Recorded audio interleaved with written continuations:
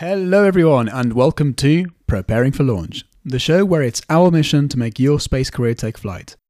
We interview professionals from across the space sector to gain an insight into what they do and hopefully get some tips on how to join the industry. Time is X minus 10, 9, 8, 7, 6, 5, 4, 3, 2, 1, 0.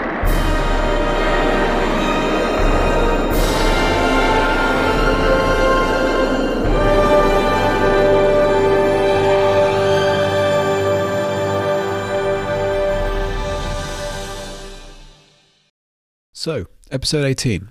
For this episode I had the pleasure of interviewing Anushka Sharma, who is the founder of the consultancy Naut, that's N-A-A-U-T, and co-founder of the London Space Network.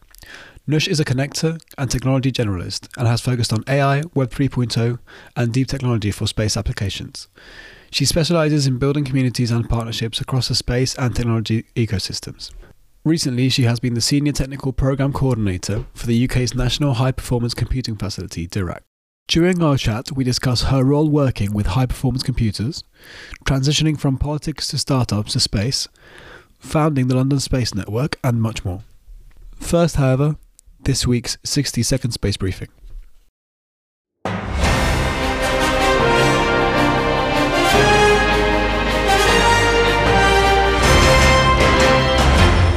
This is your 60-second space briefing for Sunday, 5th of February 2023. Franco-German startup The Exploration Company has received 40.5 million euros in Series A funding. The company is developing a reusable space capsule, Nix, which it hopes will carry scientific missions, resupply space stations and eventually fly crews to and from orbit. Its first prototype, Bikini, is set to ride on the first Ariane 6 rocket, scheduled to launch later this year. On Thursday, 26th of January, the US Treasury Department placed sanctions on SpaceD, a Chinese Earth observation provider and smallsat developer. The company is alleged to have supplied the Wagner Group, Russia's private military firm, with SAR imagery of Ukraine.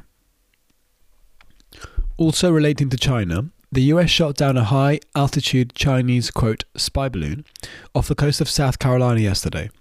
The Asian government claims that the object was conducting meteorological observations and was blown off course. The tensions, which had been ongoing since it was first spotted earlier this week, caused US Secretary of Defense Anthony Blinken to cancel a planned trip to Beijing.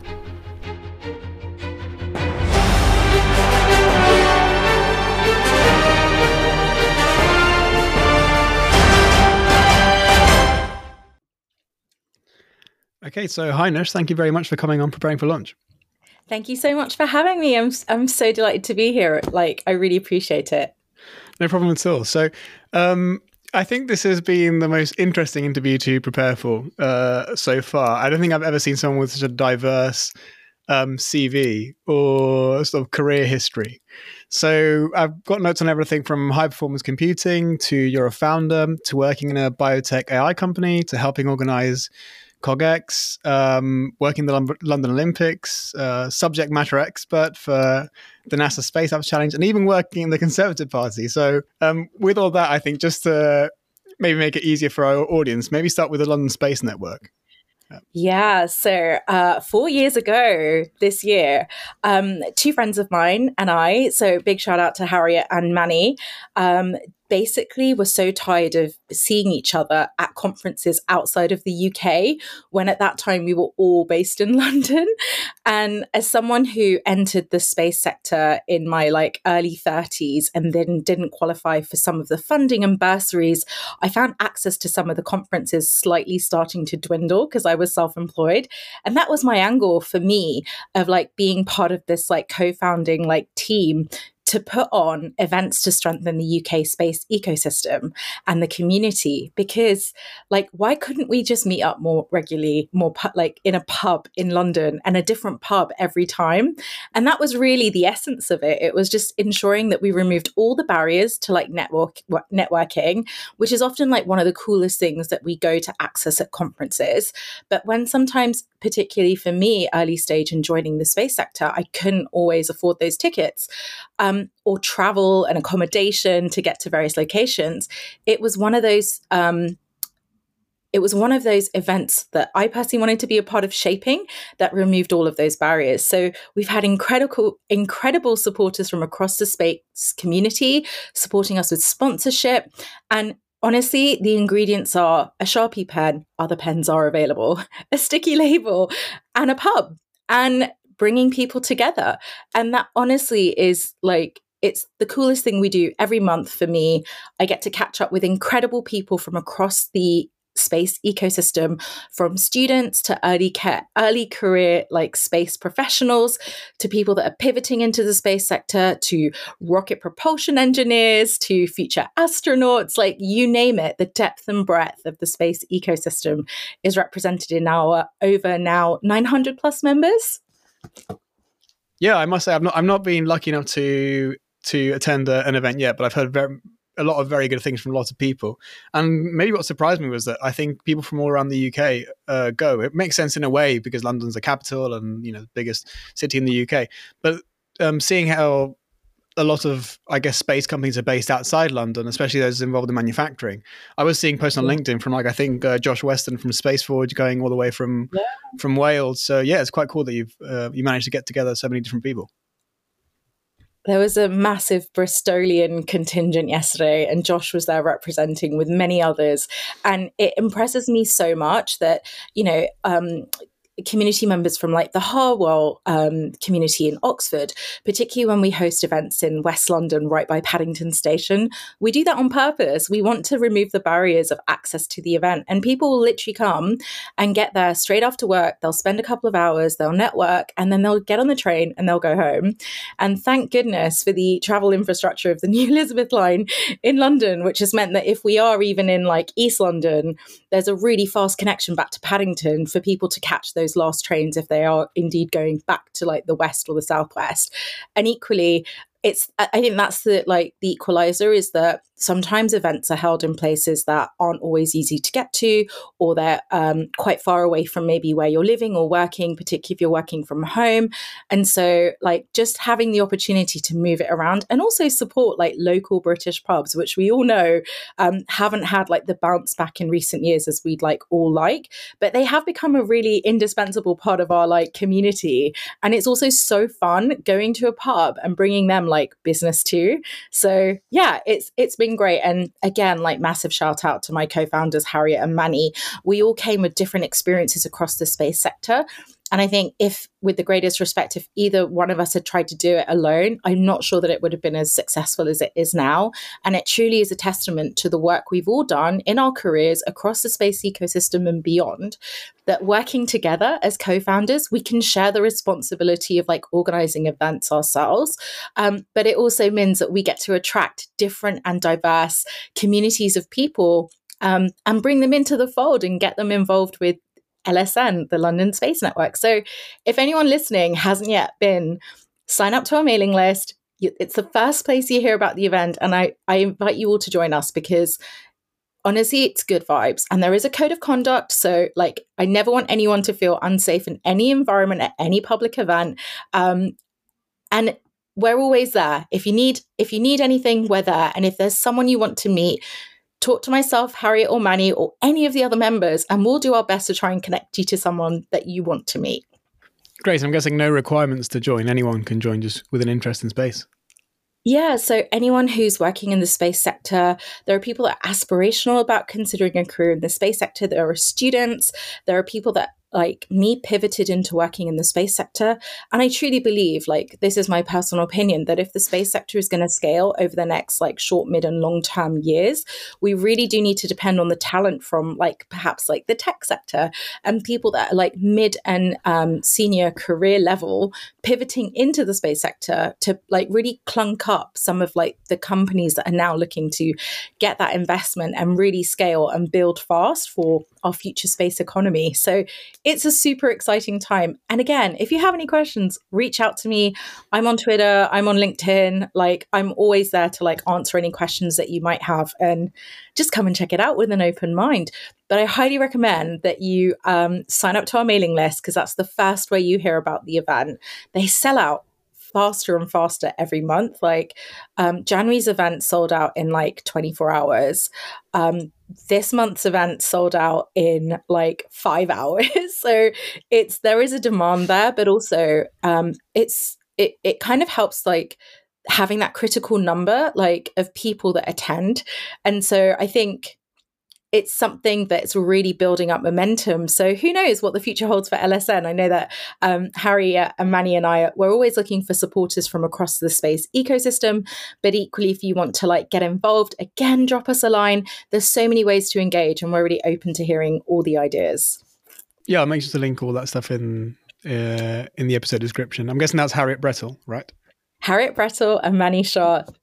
So we had Harriet Brettel on episode number 2 of Preparing for Launch back in 2020. So maybe at some point we'll have a London Space Network founder episode, seeing as we've had you as well. So maybe so fun. That would be so fun.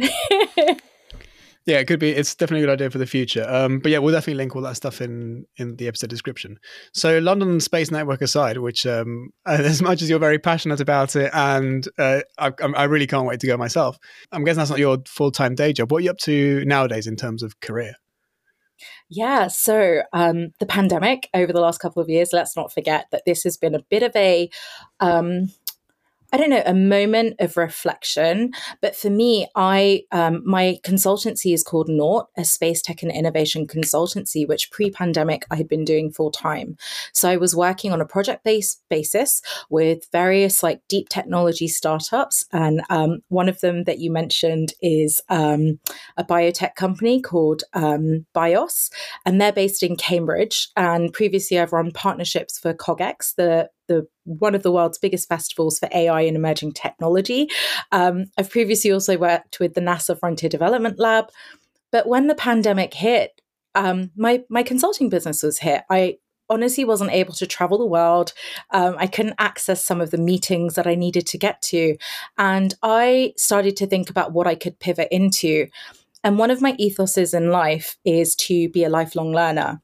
And I thought to myself that over the last previous, say, 4 years pre-pandemic, I'd really focused on my network and knowledge of artificial intelligence and machine learning at the intersection of technology and business and startups, and where it sat as a layer across all of the industries. And a big focus of that was some of the work I did at CogX, working and building partnerships with the Alan Turing Institute and many other incredible organizations.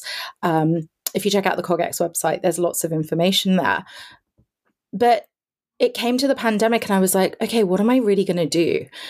And an opportunity came up to work with Dirac. And this is working on a national high-performance computing facility that provides high-performance computing or supercomputing for astronomers and theoretical physicists.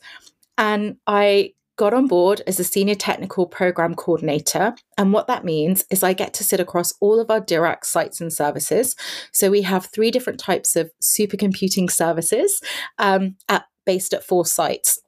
And they're across the University of Cambridge, the University of Durham, the University of Edinburgh, and the University of Leicester, which is actually my home team. So I started working there part-time. And what was so cool is we'd just gone through procurement of the Dirac 3 systems. And what that meant is I was able to understand the process of designing bespoke, science-driven supercomputers that are built with peer review at the heart of it to basically build supercomputers for science. And what's so cool is that there is specific science being done at the University of Edinburgh. There's different types of science being done at the University of Cambridge and at Durham and at Leicester that is tuned. These systems are tuned for the best part of science, and it's all peer reviewed. So it's given me incredible access to understand the hardware and the software and benchmarking systems, as well as I've also been really lucky. I've been able to chair the research software engineering group and really build a community of research software engineers that are involved in some of our science projects, but also are on the fringes and just part of the community of future talent that we're trying to really build up in high performance computing. So it's been an incredible way to learn and be paid at the same time. And on the side with Nought, you might have seen me over the last couple of years doing much more media and TV appearances, mainly talking about the business of space. So I think I really want to focus now moving forward on like naught more full time. So that's what's so exciting about 2023 and beyond, is that having navigated like the pandemic, having navigated like a new area of expertise that I've kind of really driven into and dived really deep in, the opportunities of what I really love to do is like learn for life, innovation, deep technology, and applications of technology for space and other areas is really what's really integral to what I do going forward. That sounds really interesting. There's a lot to unpack there, so we'll go bit by bit. That's okay. First of all, I didn't want to get too technical. No, absolutely. It's really interesting. It serves as a great sort of introduction, and then we can cherry pick a few topics and maybe discuss them. So just for our listeners who aren't maybe up to speed on high performance computing, what sort of experiments would require these high performance computers? You said they're based all around the UK. I'm guessing from your work, they're like related between them. How are they? Firstly, how do we use them for experiments? So what experiments are carried out in them? So there are PIs, so principal investigators, who are given or apply for research software engineering time. So I'm mainly based on like the technical side of things. So the scientists who are running various experiments using supercomputers perhaps need to optimize code to basically run their simulations that are large-scale simulations on a specific system. So sometimes they won't necessarily know what system they need, so we can help them with that. Once they know what system they need and they need research software engineering support, we provide that support by one of our RSEs, so research software engineers, to help the PI achieve the result of the science experiment that they're trying to do, or the methodology. And one of those areas in research software engineering is optimizing code. So there are ways that you can profile a code to ensure that you're going to get the best outcome, finesse to the system that you're using. And that's one of the areas that a research software engineer can help. But it's really interesting in doing this as like a technical, non-technical person with a business hat on. What's really interesting is like this definition of a research software engineer too, because to me, like some of them consider themselves high performance computing consultants. Because if you think about it, they're providing a high performance computing service in consultation to a project principal investigator or a scientist to help them basically get the best out of the experiment that they're trying to run with the technical system that they are. And so one of the kind of like, I'm at heart, I'm a sense maker. So for me, I was like, oh, this is interesting. Let's make sense of this. What does this mean? It means that in the future, imagine if you're a scientist and you have got the support of a research software engineer. The world of academia hasn't yet figured out that would a research software engineer potentially have to be credited on a report if they've inched the science result closer because of their technical support of such outcomes of a paper? And this isn't really something that maybe the organization I represent naturally thinks about, or maybe the wider academic community doesn't really think about. But I truly think that in the future, this is something we need to think about.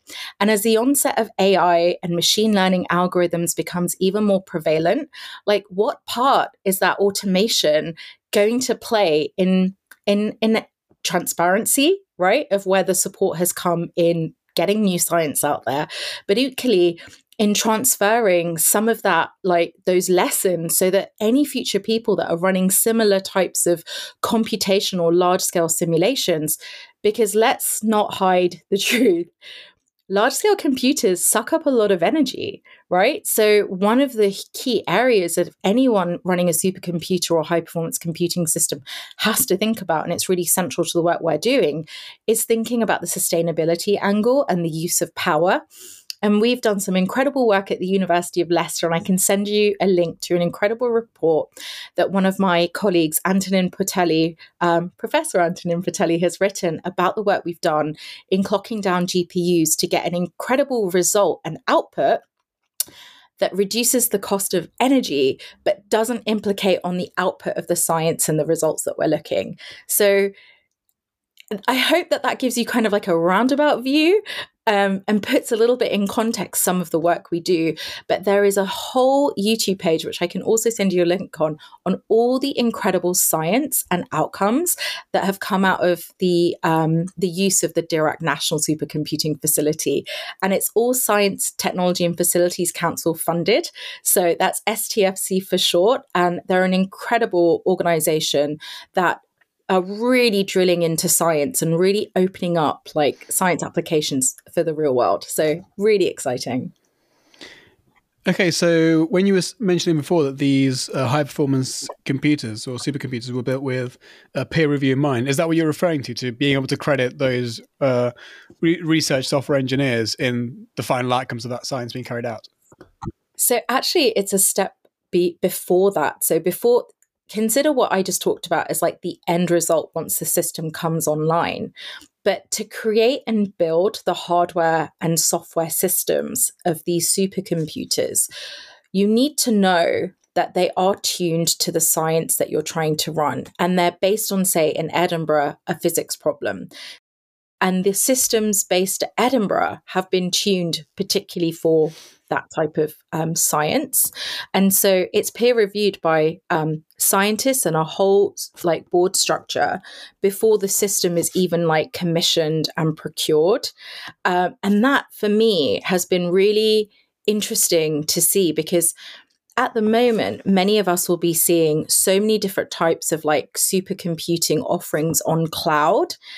And the thing about science-based systems is because they are based on the science as like the back end. So benchmarks are run to ensure that you're getting the optimal output that you need.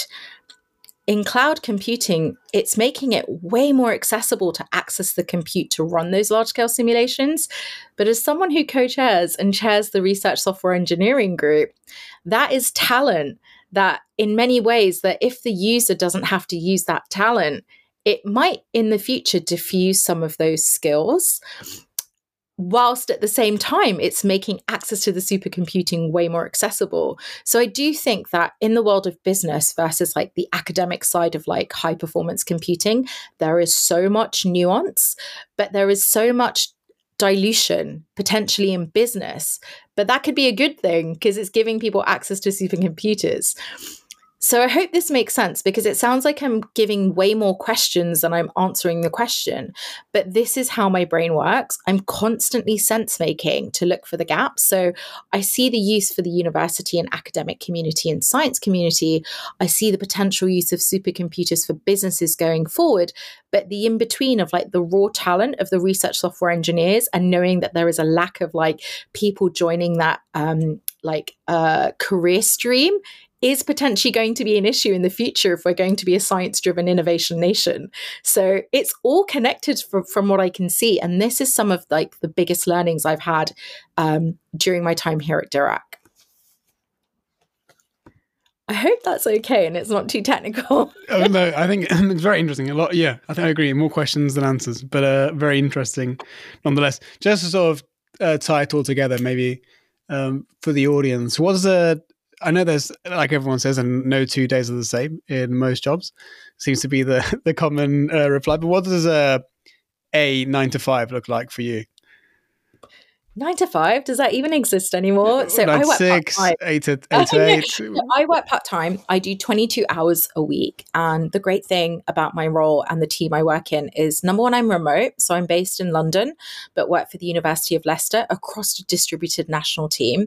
And so I choose my hours based on like the meetings I have set up. So let's take a Tuesday, for example. And I do try and structure my week just for myself so that I can guard time specifically for naught. So one of the other things I do is look at the innovation placements for industry. So I could be talking to an AI company.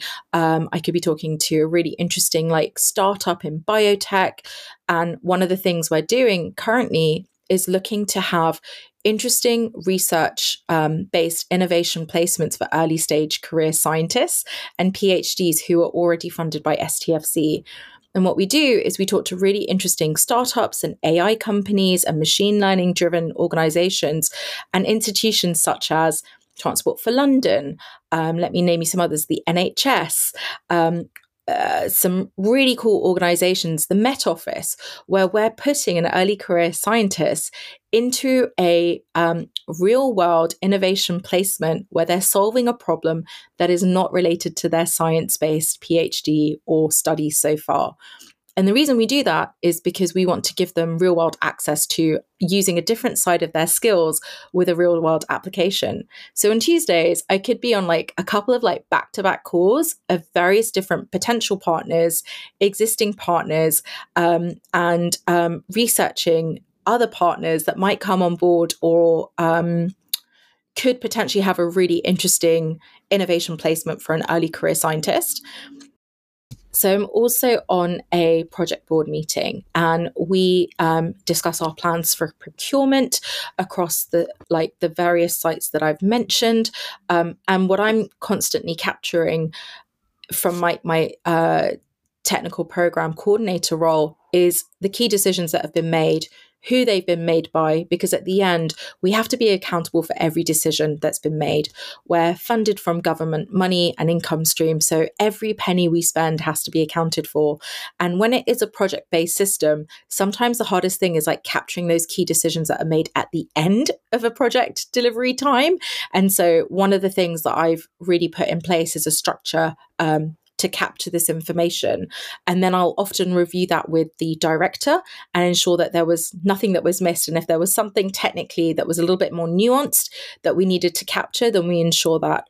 But it's basically like project management, which is another kind of like hat tip of stuff that I do. And then equally like getting ready for the research software engineering bi-weekly meetup. So ensuring that all the resources are uploaded onto a system called Confluence that we use. And it's a bit like a Google Drive, OneDrive.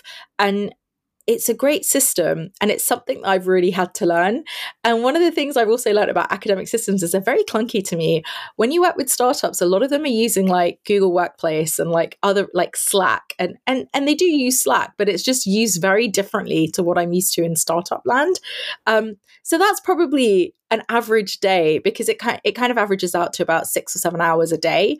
And in between, like, you know, when you're working from home, I make sure I go out for that walk in the middle of the day, especially because it's winter right now. I need the sunshine. I need the bright light, because it can get to like 6 or 7. And then I feel like I've been at my laptop all day. So yeah, I try to like schedule like getting out, going for a walk, getting some fresh air, visiting a local like independent coffee shop, but also in the mornings, taking time to like set myself up with my homebrew coffee, frothing it up with like coconut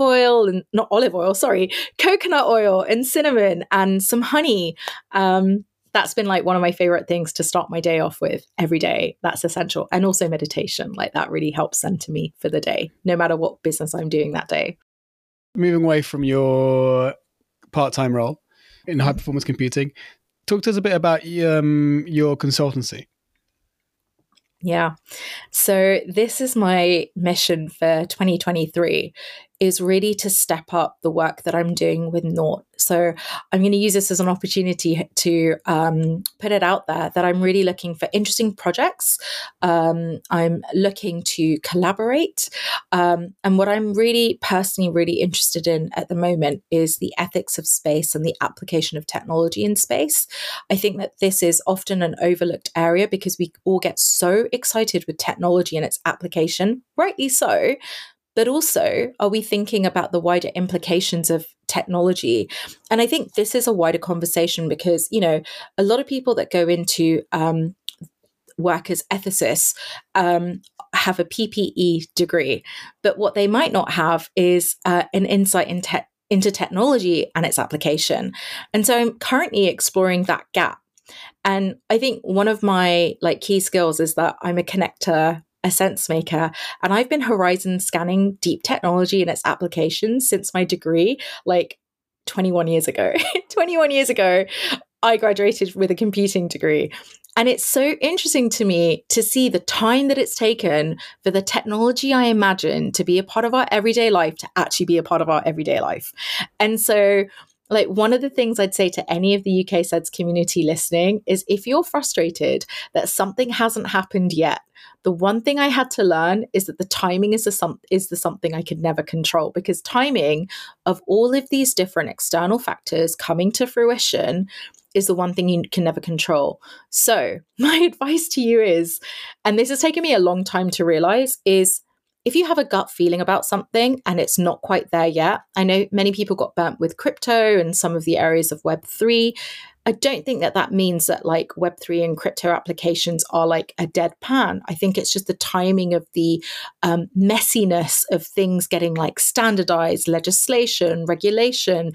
Different nation states have different protocols for this. All you can do is operate in like a container of what you know you can control. But equally, use this as an opportunity to spin another plate and get excited about something that you would not have otherwise thought about. And ethics for space and technology is something I've been thinking about probably for about 5 years, but I really truly am trying to make this a mission. But that said, I am so ready to jump into a project, an organization, maybe full time, who knows? Reach out to me. Let's see what opportunities or collaborations we can do. I love building communities and bringing people together. And that's one of the best things I love about LSN, is that it allows me to do that when I've not been able to necessarily do it with Nought. And it's really frustrating because I had my first in-person event right before lockdown in London. And it was like 2 days before like London officially, or the UK officially locked down.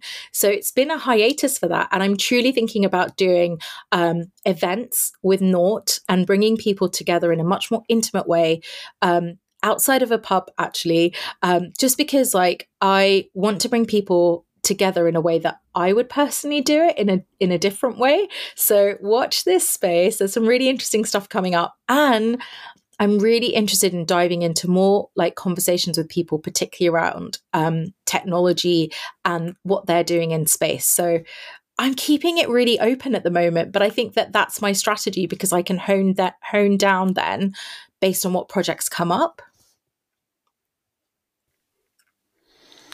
It sounds very interesting and exciting. Where does Nought come from? How did the idea come about? First of all, the name. And secondly, so because you spoke right at the beginning of our interview, you spoke about traveling and working full time on Nought. So what was it like before the pandemic? And where does Nought come from? So Nought is an astronaut, and one day when I'm as rich as Elon Musk, although money is not everything in the world or life, it's spelled N-A-A-U-T. So one day, the AA might just become an A and I'll own the .com. But I actually visualize it with my logo with like 2 triangles, which would be like an abstract A. So that's kind of my way of like getting around. And I've had some really fun like times kind of visualizing some like cool imagery, often with like pink hues and astronauts and beaches and clouds. And it's because I'm just tired of seeing like the unfeminine side of like space represented with all the kind of like the dark colors and like all of that. So I tried to do things that are a little bit different. Your question is like what is Nought? So Nought is my space technology and innovation consultancy. And here's a funny story, right? I set up Nought because space was like my dirty secret, right? I had been operating in the startup ecosystem in London, and it was in 2025. I was setting up a 20,000 square foot co-working space for a company called Tech Hub, which was basically the home of product-driven tech startups. And I was in charge of like curating it and filling it out with all of the coolest product-oriented tech startups in London. We had food tech, we had crypto, we had the company that put the first Bitcoin ATM at Google campus, startups. It was like sport tech, you name it. It was the most exciting, buzzy place. And then I got chosen by NASA to attend the launch of a satellite from Vandenberg Air Force Base. And it was incredible. I got to go to Vandenberg Space Force Base, as it's now called, and witness the launch of SMAP, which is the Soil Moisture Active Passive Satellite. And then I came back to London, and then I sort of carried on with space, with like technology and startup stuff, and kind of like started exploring space and attending conferences. But I was doing it without really telling people that that's what I was doing. I was kind of like straddling 2 different worlds. And a friend of mine gave me some fantastic advice at an IAC in Bremen a couple of years years ago after that. And he basically said to me, he was like, Anushka, it's all very well, you're doing all this really cool stuff. I know that you really love space, but unless you're actually doing something in space, it's not going to count because no one's going to know. I was like, wow. And that guy ended up being commercial, like space participant or astronaut with Blue Origin.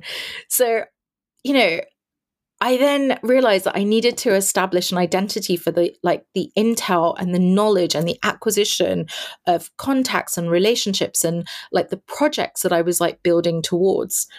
And so Nought was born.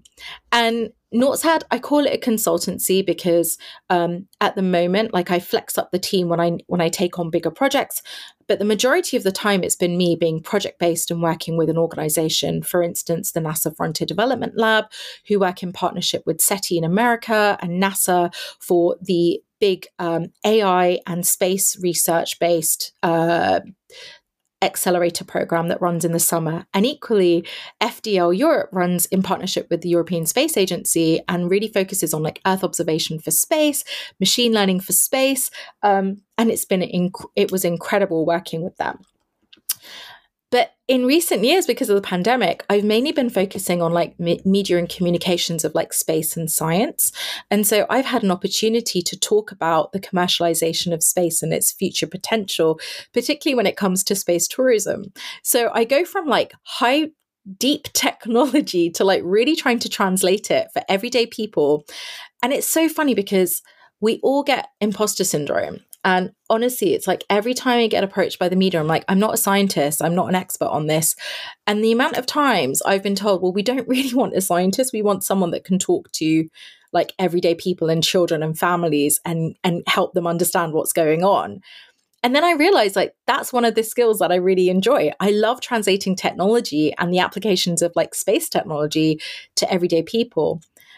And it's so weird. Like after the pandemic, I feel like I'm coming into 2023 with purpose, where I really want to drive like that really like, what's the word? Like the things that I am really excited about and I want to talk about them more and I want to write about them. I've got a list of posts that I need to write. We went to Goonhilly and had this incredible behind the scenes access tour with some of the UK SEDS volunteer team. Isaac, you were one of them. Like that tour was insane. It was such a privilege to be in the Mission Control Center, to see the antennas, to see technology that was built with pure concrete, liquid concrete 50 years ago, is standing the test of time and has been involved in like deep space missions and connectivity with space, with NASA, with JAXA, with the European Space Agency, from the Apollo missions and going through to Artemis 1 and beyond. This is insane. So these are the things that I've been able to, this is just one example of some of the cool things I've got to do that even to this day with Nought, I just have never had the chance to like actually say. And so I feel like there's a lot of real untapped work that I know I can do, but I really need to honestly get better at telling people about the cool stuff I'm doing. And so that's something I really want to focus on because I want that to be the platform that I can build on future opportunities. Maybe this year, maybe in 5 years, maybe in 10 years, maybe in 20 years. Who knows? That one lesson I learned about timing, who knows? But if I don't put it out there, I can't attract that to me. So that's my objective. So it's okay to not know, but it's good to like, what's the word? It's like until you come to the table and grab that seat, like no one knows that seat's like it's vacant, right? You don't have a voice until you're sitting at the table or like opening the door and jamming it open just to stand in the room. I feel like I've been standing in the room and now I'm like ready to take my seat at the table. And that's what I want to do this year. Great. So this turned into a bit of a New Year's resolution podcast now, but sorry, but better late than never. Just to go into a bit more detail about Nought. So you were saying you were doing a bit more media work before, whereas you were doing a bit more of like tech work before the pandemic. Who were like your sort of customers before the pandemic, and why would they contract Nought? Sort of what was like your selling point, I guess? So. My key skill sets are partnerships, building relationships, and sense making.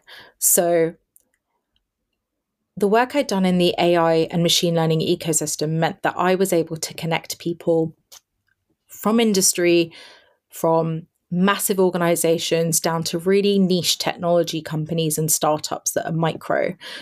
And the great thing about that is for one of my clients, I was able to provide peer review from industry experts to help a space agency design their strategic science missions, of which we've actually seen over the last 5 years. And what that meant is I was able to bring people to a table of a space agency. They got to meet the chief technology officer and engage with them in a way, because who doesn't want to sit around a board table with NASA or any other space agency, whether it's European Space Agency, whether it's ISRO, whether it's JAXA, and actually provide them with like market-led intelligence as an expert, as a subject matter expert. But you don't just get to get someone in the room. You have to know who they are and what their expertise is. I'm the person that knows those people that are making those business-driven things in the real world, that is going to provide that expertise to the agency, to the deep tech startup, to the startup that's scaling and really growing, and building those partnerships. So that's one of the services. So I'm kind of like the fixer. If there's something that you need, whether it's an expertise, whether it's an external partner, whether it's looking at a policy area, understanding the strategic value of innovation and technology that you need to think about going forward. One of my other clients was a manufacturer of baby milk. And what they do is provide the first 100 days of nutrition to newborn babies. They cannot mess that up. A newborn baby's life, the first 100 days, if for whatever reason a parent or mother is not able to provide breast milk, then this organization is providing that milk and nutrition. And so I curated and designed an innovation day for their global heads of procurement and supply chain. And what that was doing, and this was probably in 2016, this was creating for them a day where they learned about artificial intelligence, blockchain technology, and they got to speak to agri-tech startups that I knew and connected them to. And I arranged a whole day of like an innovation strategy day that was there to inspire them. It was there to help them build the relationships with their own team. It was there to teach them about technologies that were coming up fast for their industry and sector. It was to demonstrate case studies of applications of, say, artificial intelligence or blockchain technology or agri-tech technology in Africa, food sharing in the UK. So can you imagine, obviously with the cost of living crisis right now, there are people that are unable to afford baby milk. And it's actually illegal to resell baby milk that's been opened or used. But if you're a desperate parent and you can't afford the really high priced baby milk for your personal needs, and it's shared on a platform that is sharing resources out to the community, massive shout out to Olio, who were the startup at that point that I reached out to. That manufacturer of baby milk had no idea that their product was being resold or reshared on a community sharing platform. And so there were incredible insights where a massive organization, FTSE 100 company, could build a relationship with a UK-based startup and they could innovate. And in many ways, that means that organization is in control of their product because they have to be accountable for how it gets to a baby's belly. But equally, with blockchain technology coming online, they understood that if they were going to understand a batch of baby milk and how it was manufactured from a specific factory in a specific country at a specific date from a specific livestock, and there was an issue with it, they needed a way to know how to track that. Guess what? That's blockchain. So that's one of another kind of case study example of some of the work. And you might be thinking why is this relevant for space? Well, in the future, humans might need nutrition in space, right? So that organization, if they're providing early stage nutrition for a newborn baby, what about when you need nutrition for a human 200 days in space, 100 days in space? Is there going to be something about the technology of the product that they've created, knowing that in the meantime, they've figured out the supply chain issue using blockchain technology, or they've figured out how to apply AI in a way that optimizes the product development or how it's designed or how it's manufactured, then actually that product has longevity to be a product that can be part of the future space economy for that organization. And so for me, I'm constantly trying to push organizations that are not considering themselves as space-based today to think about where they might sit in the space economy in the future or near future. Because as far as I'm concerned, every organization and every single one of us is a part of the space ecosystem, whether we formally are in a job right now that represents that or not. It's a given, which why I want to come back to the ethics point, because I want to ensure that space is there and accessible to everybody. And we do so in a way that we operate with a code of conduct and protocols that are ensuring like it's for the benefit of all of humanity. So in a roundabout way, you could probably scrap everything else I've said earlier on today and just focus on this, because hopefully that kind of like beds in a lot of my thinking and like some of the processes I've gone to and through with some of the work that I've presented to demonstrate the value of why I'm so passionate about the space sector and why it's something we should all be considering in the future. Awesome. So am I right in thinking you originally have a degree in IT or computing? Is that correct? Yeah, it's taken me 21 years to identify as a computer scientist. How crazy is that? And that's because of the work I'm doing in HPC now.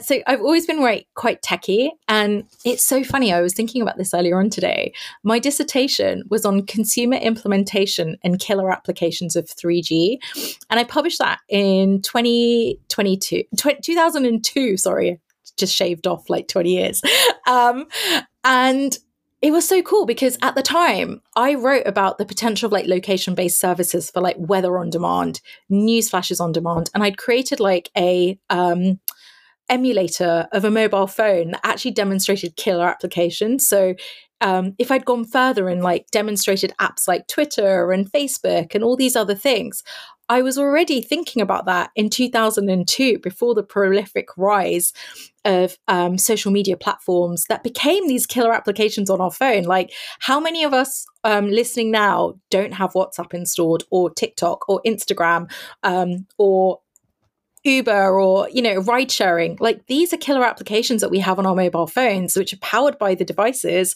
also the network. So we're not necessarily on 3G anymore. We might be in some parts of the world, but in the UK, we tend to be 4G leaning on 5G if you're lucky, and fiber or hybrid.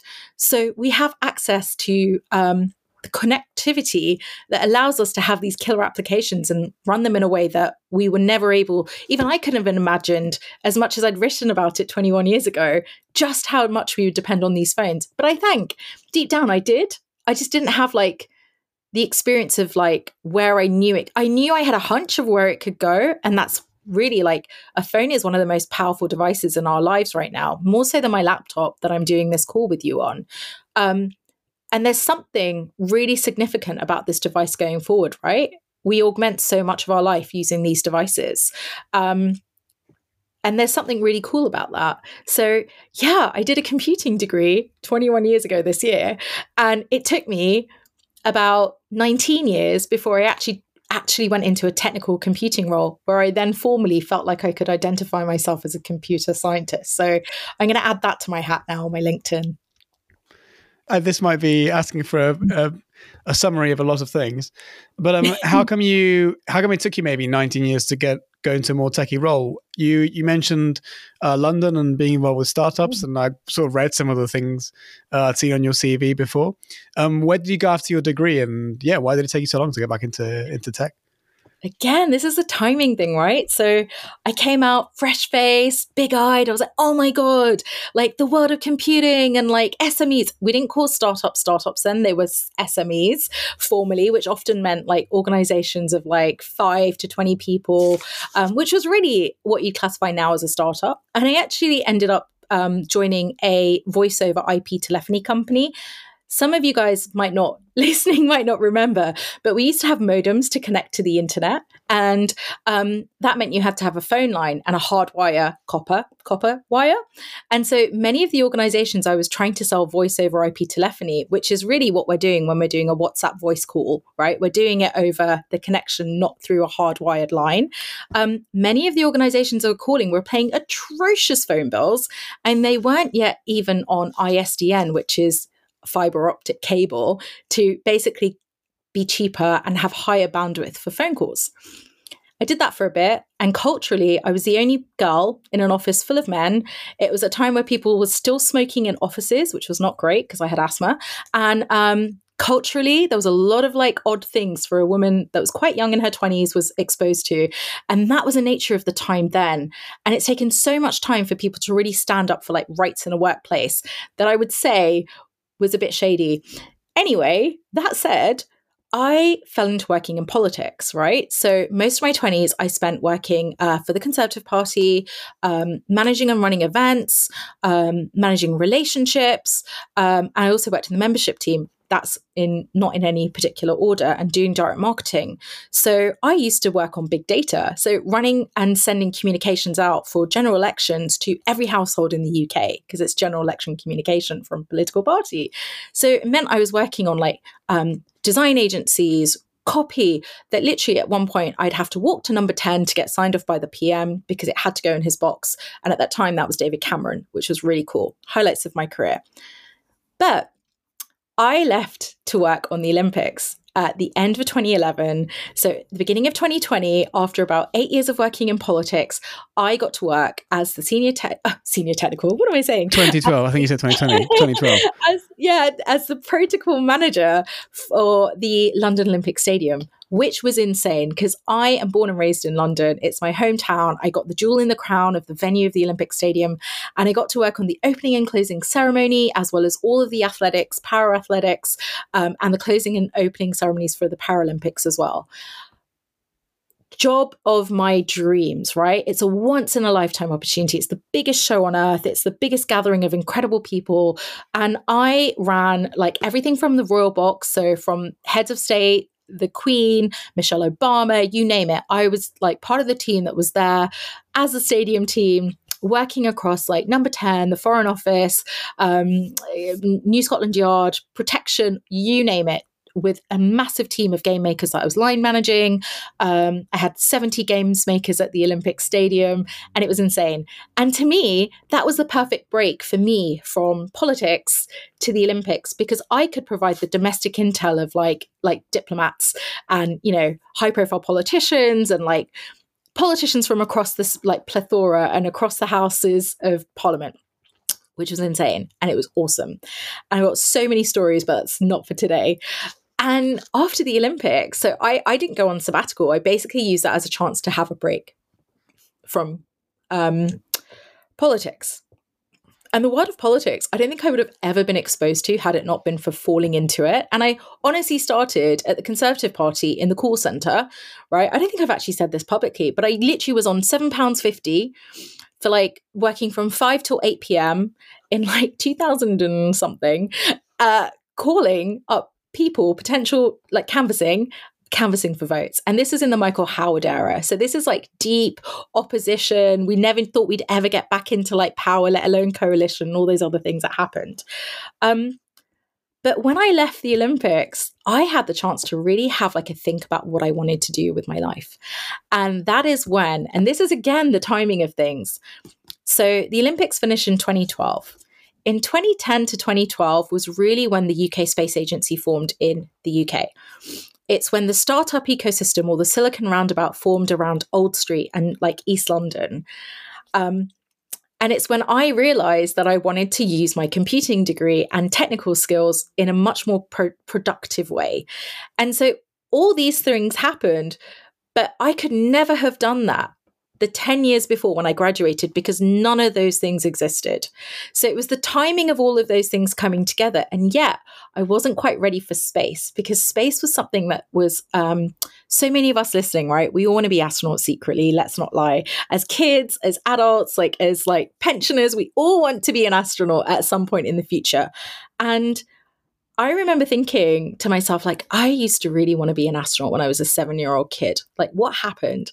And sometimes you have to really go back to like your childhood state and really think about the things that you're passionate about then, because those truly are the times that you're not wired yet and conditioned by school, by pathways to like degrees or like A levels and selections of like GCSE subjects and A levels, right? You know, as a child, what you're passionate about. And so after the Olympics, I spent some time in New York. I bedded myself into the startup ecosystem there because I could see that the potential of London would follow what had happened in New York. And the startup ecosystem, even in that time in 2013, 2014, still wasn't where it was like in 2010, 2012. So I knew that New York and Miami were the places I really wanted to spend time understanding how the community was working. Interestingly, for Miami, it still hadn't got to where it is now in London until maybe the last 4 or 5 years. So like, it's just through the opportunities that I made for myself. And let me tell you, right, I was bootstrapping, I was hustling, I was like working part-time in places. I remember like working as a sales assistant in Monsoon in Knightsbridge as like a temp, being told not to sound like a robot. I had never worked in retail in all my life, but I needed the money to do all these things. Yeah, I'd worked at the Olympics and had done all these like incredible things of like meeting Michelle Obama and the Queen and like other royals and giving Prince Harry a beer and all these like random things that had happened. But the thing about life is that when you want to do something and you want to do it on your terms, you don't mind doing this.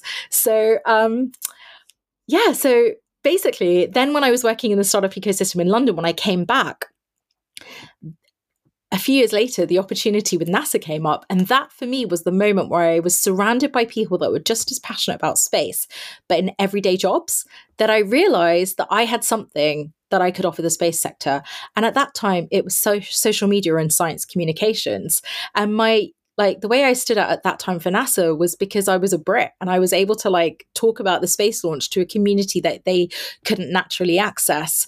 But I think in like years now, I think because of the times of some of the launches, some of them are open to international people. So you don't have to be an American citizen. Some of them are closed because of the timings. And others of them during the pandemic particularly were hosted online. So definitely check out NASA Social. That was the moment that all the worlds of like space, startups and technology for me collided. And that took like something like 15 years from doing my computing degree to manifest. That's nuts, right? Timing. I can only tell you this now because I'm in my early 40s. And yeah, I'm in my early 40s. So there you go. So then would we say timing is your biggest piece of advice for our listeners wanting to get involved in the space industry? Yeah, like if you're put off by something not happening today and you see it so blindly obvious, don't let that put you off. Just focus on other things that you can focus on, but play the long game. Because there are so many people I've met, even with startups, right, that had a crypto startup like 10 years ago. And like only now are they building traction with like Web3, NFTs, DAOs, governance, all of that. So, but they were doing the hard yards then. But now the timing exists that all of the other external factors are like lined up and dotted up, which means that they can accelerate their organization and what they're doing way more faster. But they also have, in that last 10 years, built the reputation. They've built a name for themselves. They've built a talented team, right? So don't think that the time lies idle. You have to keep like building your armor up and like getting those skills and diversifying or focusing and being an expert on something. So you could be diverse like me and have a portfolio background, or you could be an expert and science-based and physics student wanting to go down the path of physics. There's nothing wrong with that. We need pure scientists. We need scientists. We need creatives. We need marketeers. We need business people. We need experts. We need everyone to come together and collaborate. And that's ultimately the goal of like any work I do, is to work with people where our values align, we're working on a mission-driven way, and we're doing something that gives a positive impact back to the world and also for space. Great. And with that very positive message, we'll end the interview there. Thank you very much, Anushka. Thank you so much. We hope you enjoyed this week's episode. Please follow the podcast if you want to find out when we release new episodes. And leave us a rating or comment or send us a message on any of the UKCED social media pages to let us know what you think about the show. Join us again next time for more insights from professionals. Until then, stay safe. Preparing for Launch is UKCED's official podcast. It's hosted by me, Isaac Alatrio, produced by Seb Ravinsky and Louise Whiteman, with support from Sana Mughal.